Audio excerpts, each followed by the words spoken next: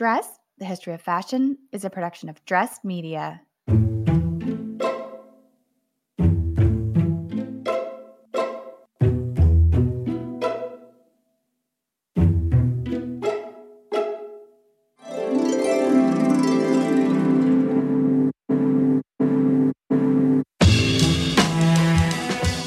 over 8 billion people in the world, we all have one thing in common. Every day, we all get dressed. Welcome to Dressed, the History of Fashion, a podcast where we explore the who, what, when of why we wear. We are fashion historians and your hosts, Cassidy Zachary and April Callahan. Dress listeners, the subject of today's podcast has been written of by his biographer, Carol McCarney, as, quote, "We would see him hanging in the East Village looking cooler than cool. So cool, it seemed uncool to interrupt his coolness." Damn, I want someone to say that about me one day. I know. Right? We are talking about perhaps one of the most underappreciated fashion designers of the 20th century. The name Stephen Sprouse might not be immediately familiar to many of you, but as a longtime friend and collaborator of Debbie Harry and Andy Warhol, Sprouse's fashions and art defined the downtown scene in New York during the 1970s, 80s, and into the 1990s. And honestly, so much of what we continue to see now coming down the runway today, 50 years later, I mean, Sprouse was a visionary far ahead of his time, and he has been called the, quote, first to merge street culture with high fashion. He emerged onto the fashion scene as a 14-year-old prodigy, which is fascinating, who rose like a phoenix from the flames again and again amidst critical adoration and simultaneous commercial failure. And these are actually just a few of the points that fashion curator Niloo Paydar joins us to speak about today. Niloo is curator of textile and fashion arts at the Indianapolis Museum of Art, where the exhibition Stephen Sprouse, Rock Art Fashion recently closed in early April 2023. And I'm sure many of our listeners now are very familiar with the fact that we have been on a little bit of a hiatus, taking the show independent for the last few months because Yes. we keep talking about this over and over again. So this interview is actually something that we conducted many months ago, and it was always intended to air alongside the exhibition still being open. And as you know, Cass, we were so far ahead, in our production schedule, producing content at that point, that our going independent threw a little bit of a monkey wrench into our schedule in the intervening months. So I'm afraid that this is one of those episodes that simply didn't line up exactly where we wanted it to air. So our sincere apologies to Indianapolis Museum of Art and also Niloo about the delay in airing this episode. But my question to all of you is, will this exhibition travel soon to an institution near you? We certainly hope so. And you all are just going to have to wait and see. Niloo, a warm and overdue welcome to Dressed. Niloo, thank you so much for joining us today. Thank you for having me. It's a pleasure to be with you. Yeah. So I'm very much looking forward to our conversation today, as Stephen Sprouse is actually one of my all-time favorite designers. And he's definitely a name that's probably going to be lesser known to some of our listeners. And even though I did know who he was, it wasn't until 2009 that I really kind of fully understood the genius of his work, because I was helping out dressing the mannequins for an exhibition of Sprouse's work that was here in New York at Deitch Projects. So you and I have a shared admiration for Sprouse, and in one fashion or another, we've actually kind of been in conversation about doing something on him since before the pandemic. But before we talk about Stephen in detail, I'd love to know how you came to our shared field, and also a little bit about the fashion and textile collection at the Indianapolis Museum of Art.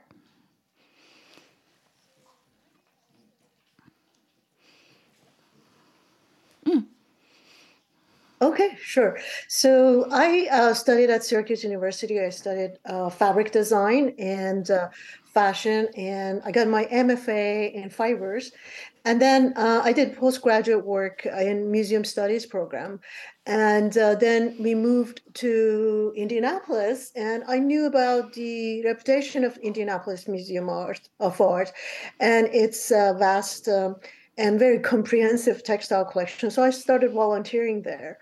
And I was just in heaven, working with many textiles from all over the world and doing exhibitions. Um, One of the highlights of our collection, it's a 7,000 piece collection, is the fashion collection. Oh, And it wow. all Yeah. started in 1972 with 5 gifts from the Norman Norell estate. Norman was from Indiana.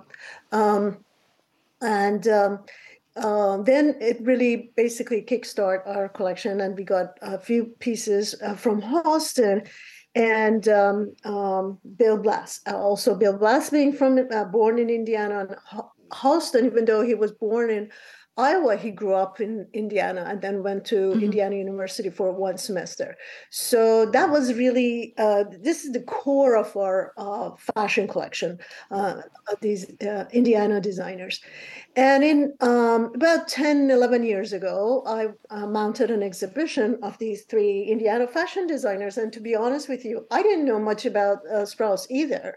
I had heard his name, but didn't know. And we didn't have any pieces in the collection. But I really wanted to include his work because he was the new generation of these Indiana designers.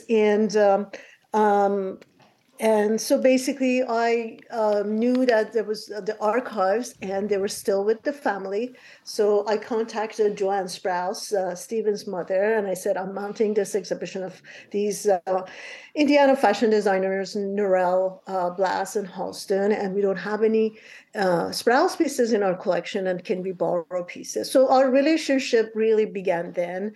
And she was thrilled to have Stephen included in our show, because Stephen loved fashion growing up in Columbus, Indiana, and then having, showing tremendous interest in fashion, looking through his mother's magazines and designing outfits for her, making outfits for her.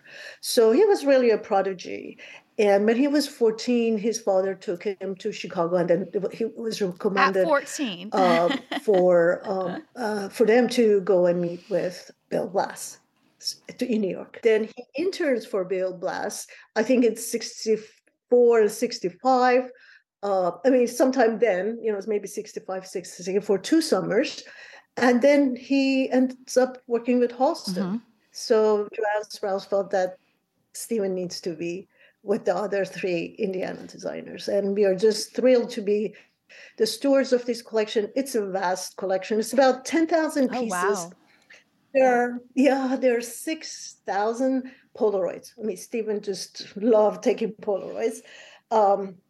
And we have garments, women's, men's. We have accessories, boots, shoes, tights, jewelry, fabric remnants, and a lot of videos, runway videos. So yeah, it's wonderful to have them all together in one place. And then we're still in the midst of processing everything. It's a huge collection. Right. So that we have everything, and then eventually everything will be on our website. A lot of sketches, maybe at least 1,000 sketches. He just drew. So sketched, and yeah, it's a huge collection. Well, and as curators, that is a dream come true, right? Especially when you're curating from your own collection and you have that wealth of different types of materials to really flesh out the entire story, which is what your exhibition does. And I think we're going to get into that a little bit more in a second. But I'd love to know more about the working relationship that Stephen and Halston had together, because he had been interning for these other other designers that you mentioned, but most significantly, Halston kind of took him under his wing, and Stephen was working for him more or less as his assistant designer, correct? Sure. Yeah, yeah. I mean, Halston realized his genius, and he basically, like you said, he took him under his wings, and he learned a lot from Halston. Cutting, draping, using fabrics on a bias, and most of all, Halston's expensive taste, which sort of was, using cashmeres and the best fabrics, the best wools from Europe. And that was kind of something that maybe I think was later on it became difficult for him to survive, but he learned a lot. Just working with a genius like Halston. I admire his work, Halston's work. He is my favorite American designer because I think his work was always so cutting edge and so beautiful. So yeah, and then it was through him that he got to meet a lot of celebrities. He went to the clubs. So that really opened a lot of doors for Stephen in making connection. And he got to meet Angelica Houston, and Barbara Streisand, all the celebrities like Liza Minnelli who worked with him. And then that was really maybe 2.5 years, 2 years of great apprenticeship because he learned so much from the master himself. Yeah, well, I mean, Halston is really kind of one of those designers who defined American minimalism. And is even as maximalist as Stephen's work could be sometimes, you still see all throughout his career those remnants of his work with Halston. Yeah, for sure. Yeah, absolutely. Yeah, I mean, a lot of early pieces. For example, the dress that he designed for Debbie Harry's Heart of Glass video, that is a one piece with one seam. It's cut on bias. I mean, it's 2 layers, but then it just goes, just goes around the body, one seam, and cut one piece of fabric. So that is Halston. That's the hand of Halston. Well, I'm glad you brought up Debbie Harry because, as you've already kind of mentioned, via Halston, Stephen met and became part of this very hip downtown scene in New York at that time. He met one of his heroes, Andy Warhol. And if some of our listeners aren't particularly familiar with that moment in time and the kind of like late 1960s, early 1980s in New York, would you tell us a little bit about what was going on then and who were some of the players and how did the title of your exhibition, Rock, Art, and Fashion, figure into all of this? Okay. All right. Let me just start from rock, art, fashion. I knew I wanted to title it Stephen Sprouse, but I needed another line, a tagline. And so I was watching a lot of videos. And in one of his videos, at the very end, it's an interview with him. And he says, I love rock, art, fashion, but I'm not good in the first 2. So that's why I'm doing fashion. So I said, that's that is the title. So basically, I think like any young upcoming designer, he just immersed himself in the culture of New York. He lived in downtown in the 70s, and in 75 he moved into this building, and he became neighbors with Debbie Harry. But there was a lot happening in the 70s in New York City. There was endless inspiration for him in the streets of downtown, and club scenes such as CBGB, where he frequented, and a lot of new wave and punk rockers were performing there, including Debbie Harry. So, oh yeah, absolutely, Debbie Harry. That's where I think he made a lot of connection. And then he had this circle of friends that comprised of artists, musicians, graffiti artists.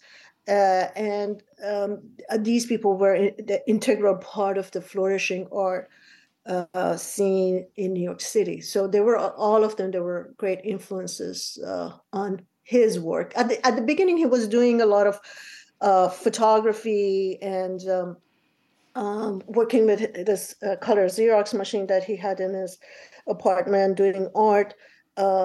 but he wasn't really successful. He went around and showed portfolios, but wasn't able to get any shows. Which is kind of interesting. So he turned to fashion. Yeah, well, I think that's interesting because so many of Stephen's friends, after the fact, remarked that Stephen was an artist who was also a fashion designer.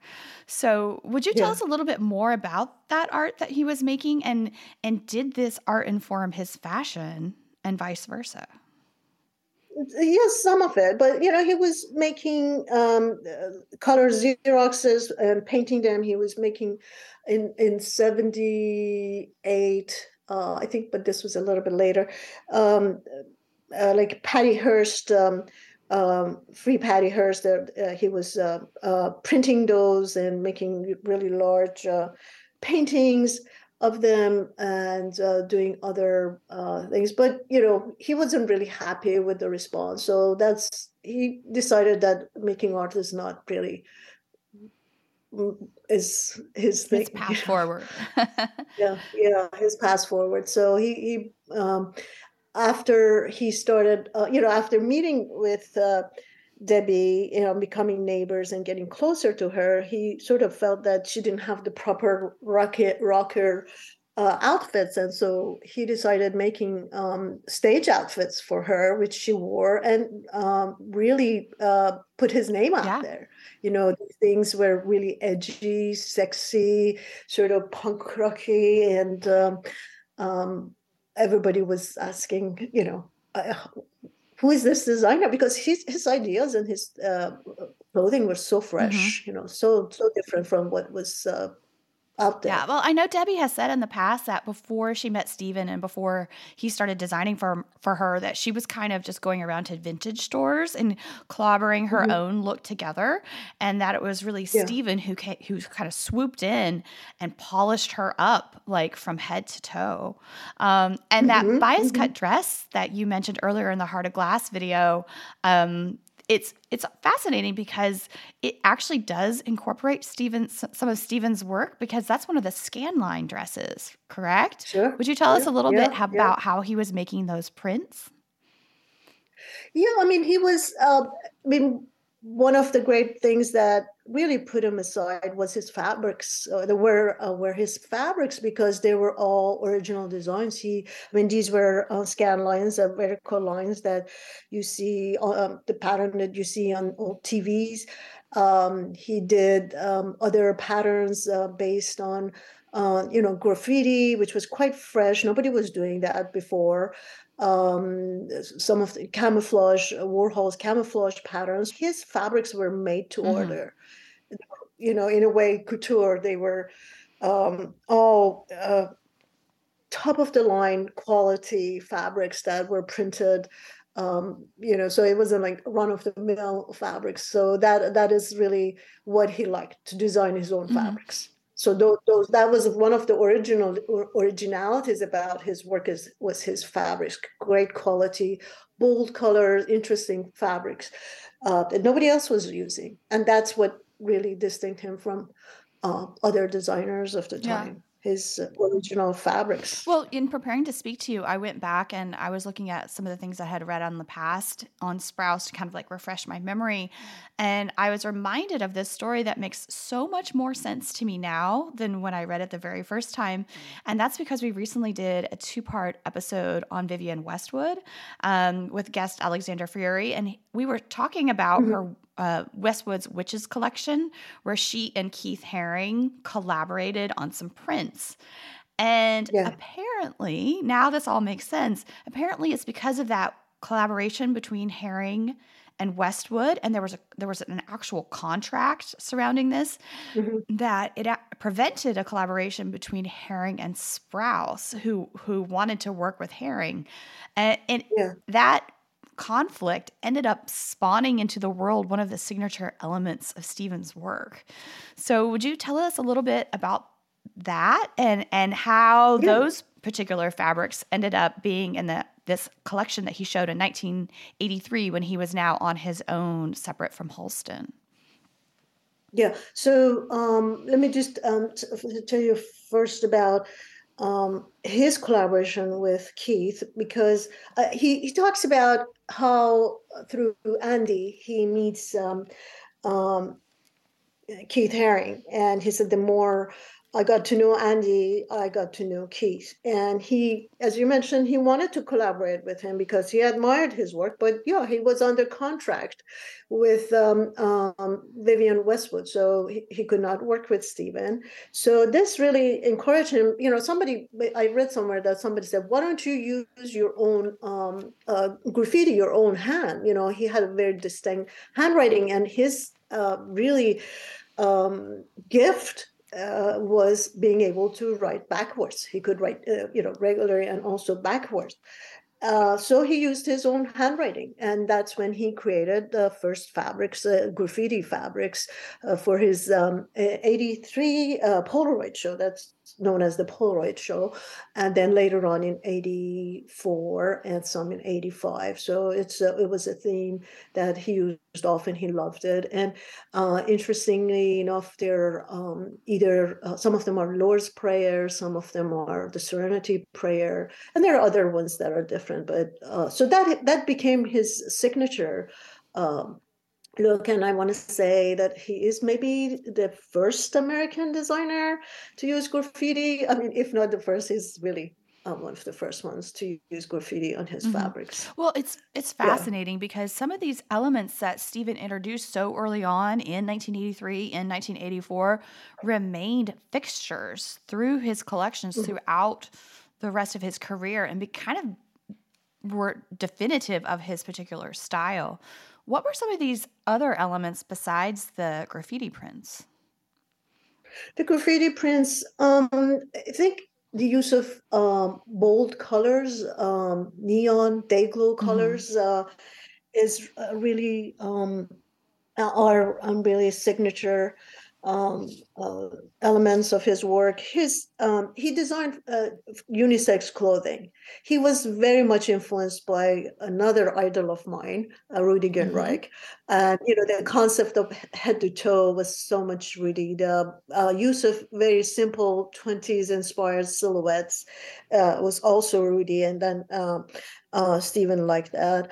And the original fabrics that he designed, not only the graffiti ones, but getting permission from NASA in '85 to use images that were taken from the moon and Saturn, and then incorporating them into his fabrics, and really innovative stuff, very, very cutting edge pieces that really put him aside from what was going on in New York City during 70s, 80s mostly. Yeah. Well, speaking of head to toe looks, let me tell you, putting the tights with the boots that are still attached to them on the mannequins for the shows, I don't think I need to explain that to you. It was difficult. Oh my God. And just for our listeners to clarify, when we're talking about shoes, these aren't just regular old shoes. What we're talking about here are shoes that actually are like pantyhose as well. So it's all attached. It's all seamless. They aren't separate pieces. Yes. So what was happening is in these head to toe looks is that the print on the dress matched the print that were on the hose that went all the way down to the shoes. They're really spectacular looking and striking when you see them in person. Would you tell us a little bit more about some of these head-to-toe looks that he really became known for? Yeah, I mean, as you said, the shoes were really difficult to mount, but because we have so many shoes that goes with the outfits, I didn't feel that we can not show them. So our team went to work about a year before the actual opening, even before the dressing of the mannequins, that tried to fit every shoe. So there was a lot of mannequin modification. We took heels out. We, built fake legs, and even though when you put a shoe on a mannequin, sometimes they stand really funky. So the toes are like tipping up. So a lot of work went to even, the dressing and, for other silhouettes that were kind of hard to work. Some were easy. Some just you just drop them on the mannequin and they are there. But yeah, it was a difficult show for our crew, and especially when we got the collection. It had been in storage since Stephen's death in 2004 until 2019 when they arrived at the museum.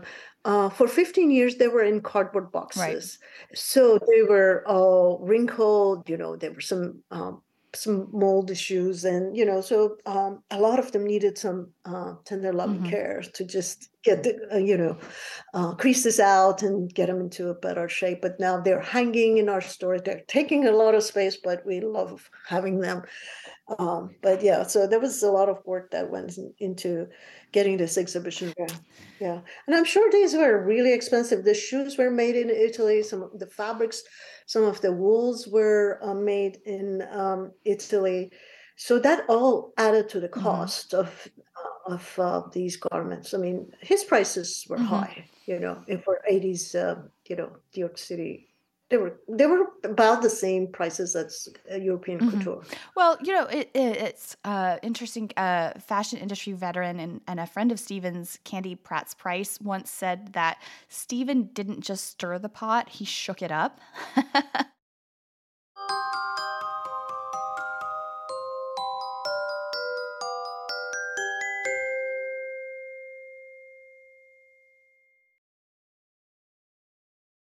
Cass, as you know, we are going to be expanding our fashion history travel offerings this year. So you better bet that I'm going to be brushing up on my language skills with Rosetta Stone. With more than 25 languages offered, including Spanish, French, Italian, German, Korean, Chinese, Japanese, Dutch, Arabic, Polish, and so many more, that world out there is practically at the tip of your tongue. And that's right, Dress listeners. For more than 30 years, Rosetta Stone has been the expert in language learning. There are no English translations, so you really learn to speak, listen, and think in that language, which is incredible. You learn by immersion, and their programs are available to use on your desktop or as an app. And let's not forget that there is an amazing built-in true accent feature that gives you feedback on your pronunciation, so you learn the proper accent from the very start. For a limited time, Dress listeners, you can get Rosetta Stone's lifetime membership for 50% off by visiting rosettastone.com/today. That's 50% off unlimited access to 25 language courses for the rest of your life. Redeem your 50% off at rosettastone.com/today.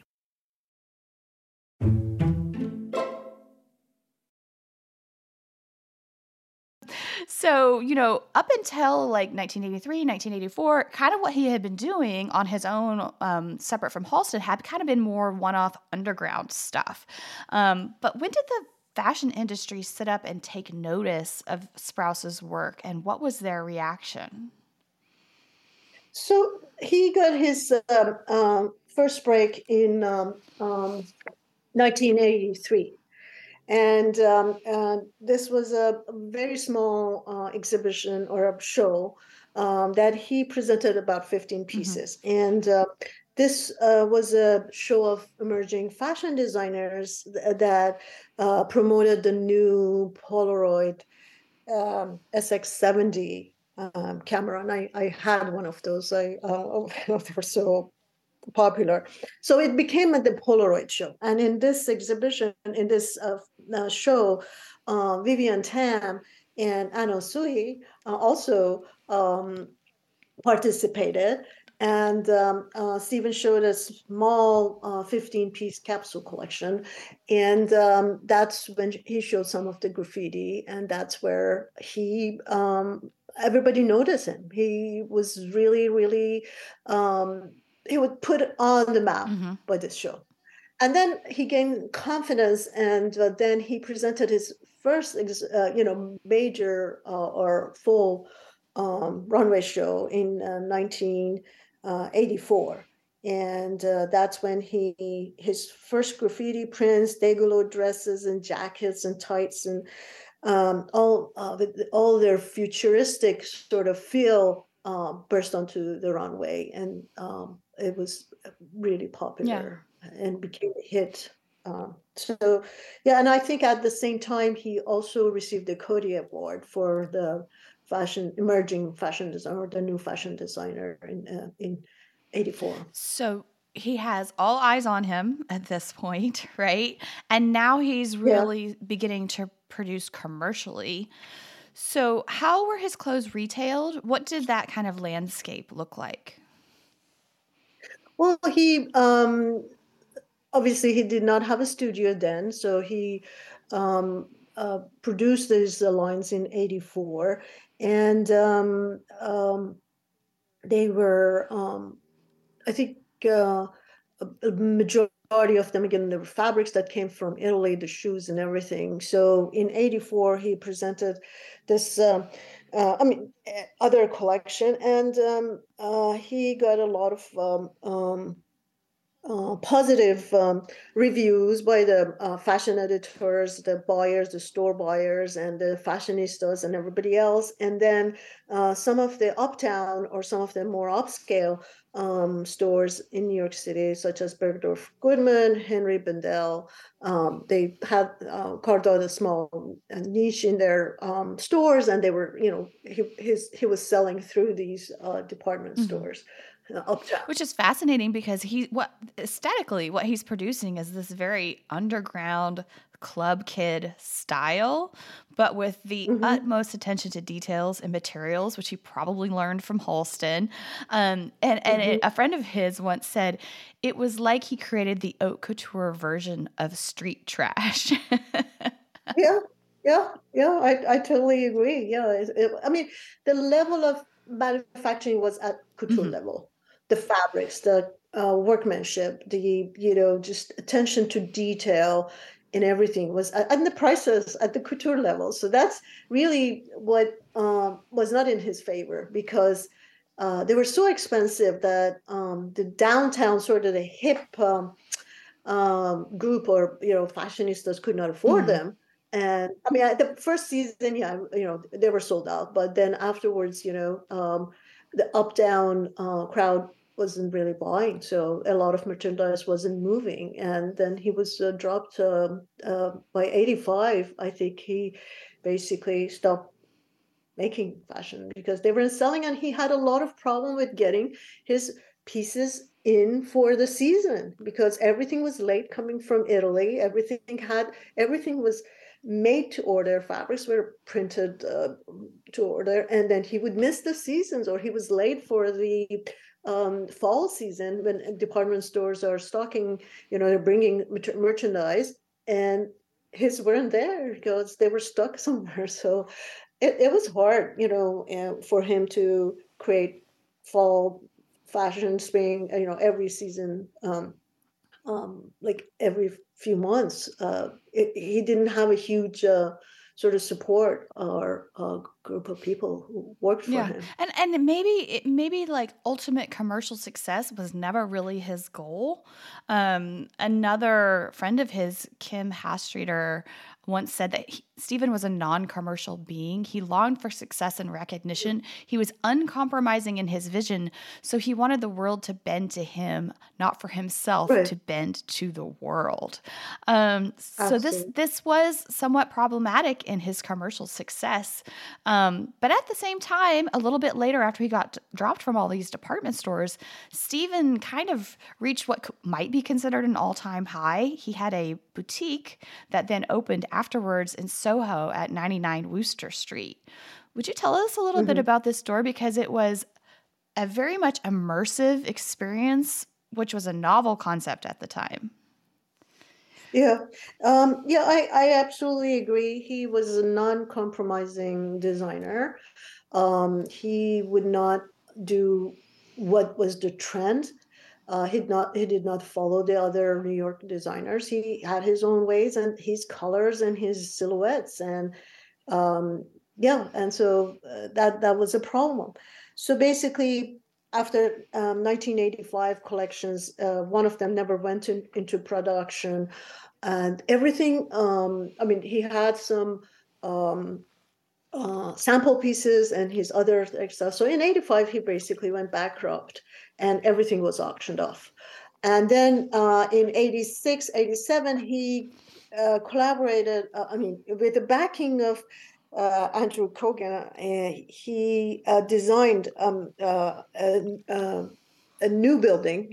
They bought this building in 99 Worcester Street, and it was a 3-floor building, and they completely redesigned it. And in 1987, they opened that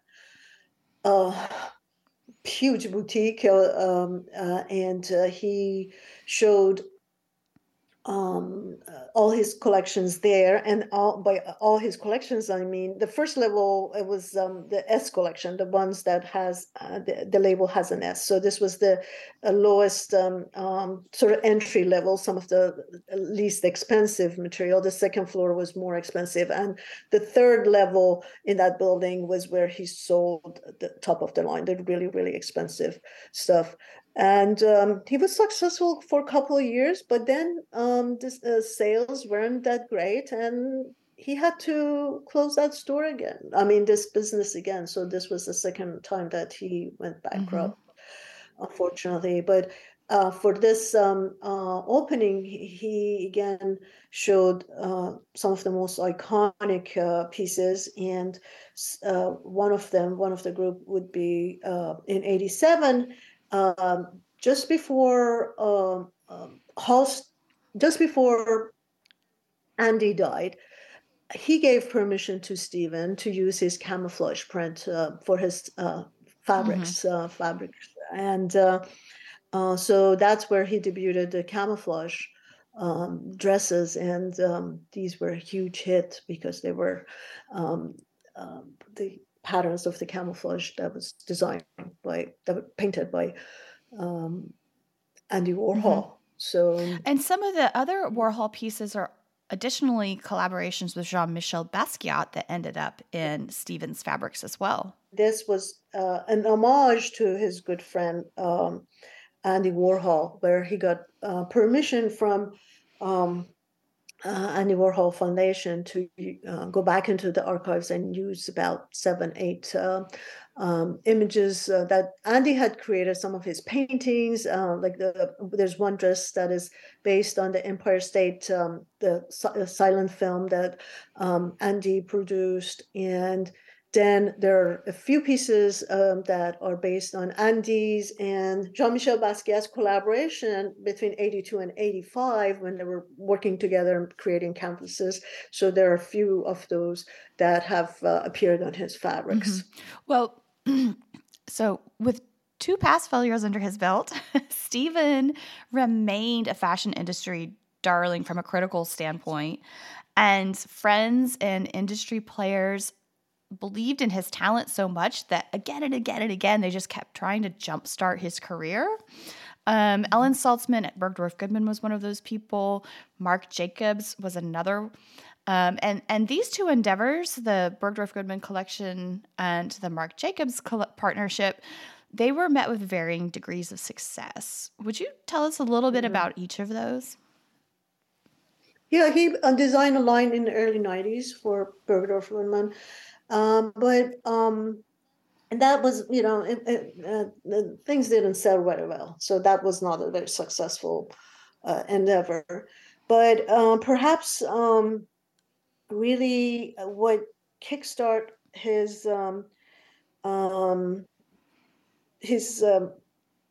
career again was his collaboration with Louis Vuitton, when his name was in the forefront of everything. When there are interviews with Marc Jacobs when he talks about wanting to do something different with this old, like 100-some-year-old logo, and he wanted to deface it.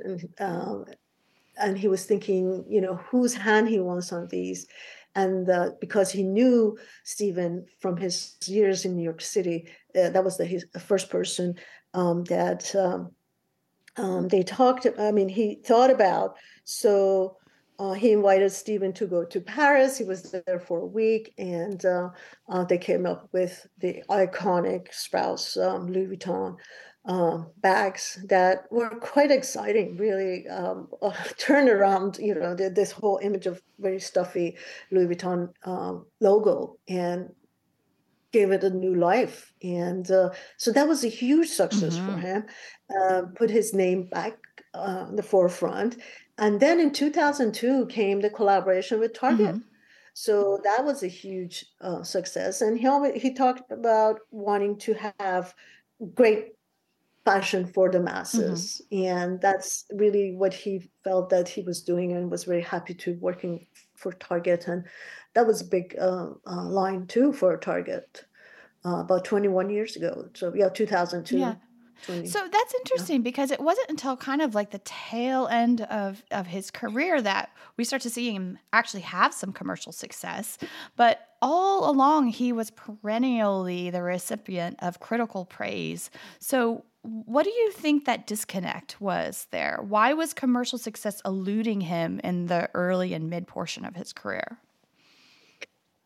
Well, I think the biggest problem was the prices, and that was really what, and we talked about that people who could afford them weren't buying them, and those people who really liked to have them couldn't afford them. And the other one was meeting production. The other one was meeting production deadlines, and getting things in, and just a lot of personal problems too that was just too much for one person.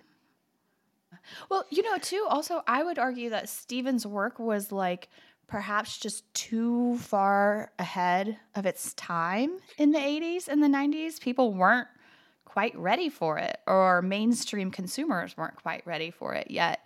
And looking at it now, it's hard to believe that it was made in the 80s and the 90s because it feels like contemporary fashion of 2020. So what do you think that Stephen's legacy was to contemporary fashion today? Well, I think his legacy, you can still see it in many of the designers. I think the head to toe, the use of graffiti or these patterns are still used. A few years ago, there were quite a few designers, maybe 6-7 years ago now, it just escapes me, but they were presenting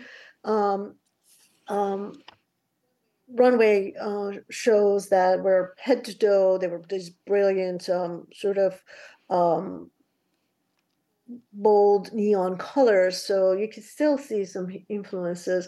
And some of the dresses that he designed, for example, Kim Kardashian was wearing a silhouette that he designed for his 99 collection for Kate Moss. And so there's a picture of Kate Moss and something that Kim Kardashian was wearing. So there's still a lot of influence, a lot of designers look at his work. Absolutely. It's so funny when I bring up Stephen's name, sometimes I'll be like, do you know who that is? And like, I have no idea who you're talking about. I'm like, actually, you do already know who I'm talking about. Because as soon as I mention the Louis Vuitton graffiti bags, they're like, oh, yeah, I know who that is. So that's really something. I mean, it brought him, but it was too late. He was basically, when he found out he had lung cancer, it was too late, and he tried to get help, but it was just too progressive, and there was nothing that could be done. So we lost him. It was very early, unfortunately. I think he was only 50. But I think this is going to open the eyes of some of our listeners to be like, oh, I've never even heard of this person. And I see so clearly now how influential he was 40 years ago on contemporary fashion today. So Niloo, thank you so much for joining us. Thank you so much for having me. It's been a pleasure. Niloo, thank you so much for not only your insights into Sprouse's work, but also this very real preservation of his legacy at the Indianapolis Museum of Art. April, it's funny because you two were discussing how many designers continue to reference Stephen's work, and this has happened so many times, it's hard to keep count.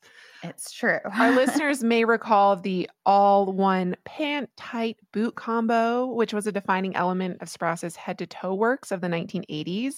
Some of you might be familiar with the fact that Balenciaga has now riffed on this look season and season again since 2017. And even now, Forever 21 has knocked it off. So, yeah. Yeah. But there's like a pretty major price point difference there of about $35 for a pair on sale at Forever 21 currently, and about $3,000 for a pair of the Balenciaga ones. But really, truly, all of this being said, Cass, Sprouse's combination of the tights with the built-in boots were his actual own homage to Rudy Gernrich's head-to-toe pant boot looks of the 1960s. Yep. So it seems like the wheel of fashion will just keep on turning. And on that note, dress listeners, I think today the wheel stops for now. So may you consider where true innovation lies or doesn't in your closet next time you get dressed. Dress listeners, be sure and tune in Thursday for a Fashion History Now episode where, of course, we bring you things like events, exhibitions, books, and other happenings in fashion history today. And actually, next week, we are going to be bringing you a 2-part interview with one of Stephen Sprouse's dear friends, and that is Halston model and muse Chris Royer, who has actually been really instrumental in keeping Halston's legacy alive to this very day. So you will not want to miss it. In the meantime, we do love hearing from you, and we have a new email address, which is hello@dressedhistory.com, as is also our website, now located at dressedhistory.com. Our Instagram remains the same, @dressed_podcast, and you can DM us there, and you can also find images and reels accompanying each week's episodes. If you want to find the Instagram content specifically connected to this episode, you can check out the hashtag dressed299. That's dressed and the numbers 299. You can find us on Facebook @Dressed Podcast, and more Dressed coming your way on Thursday. Dressed, the History of Fashion is a production of Dressed Media.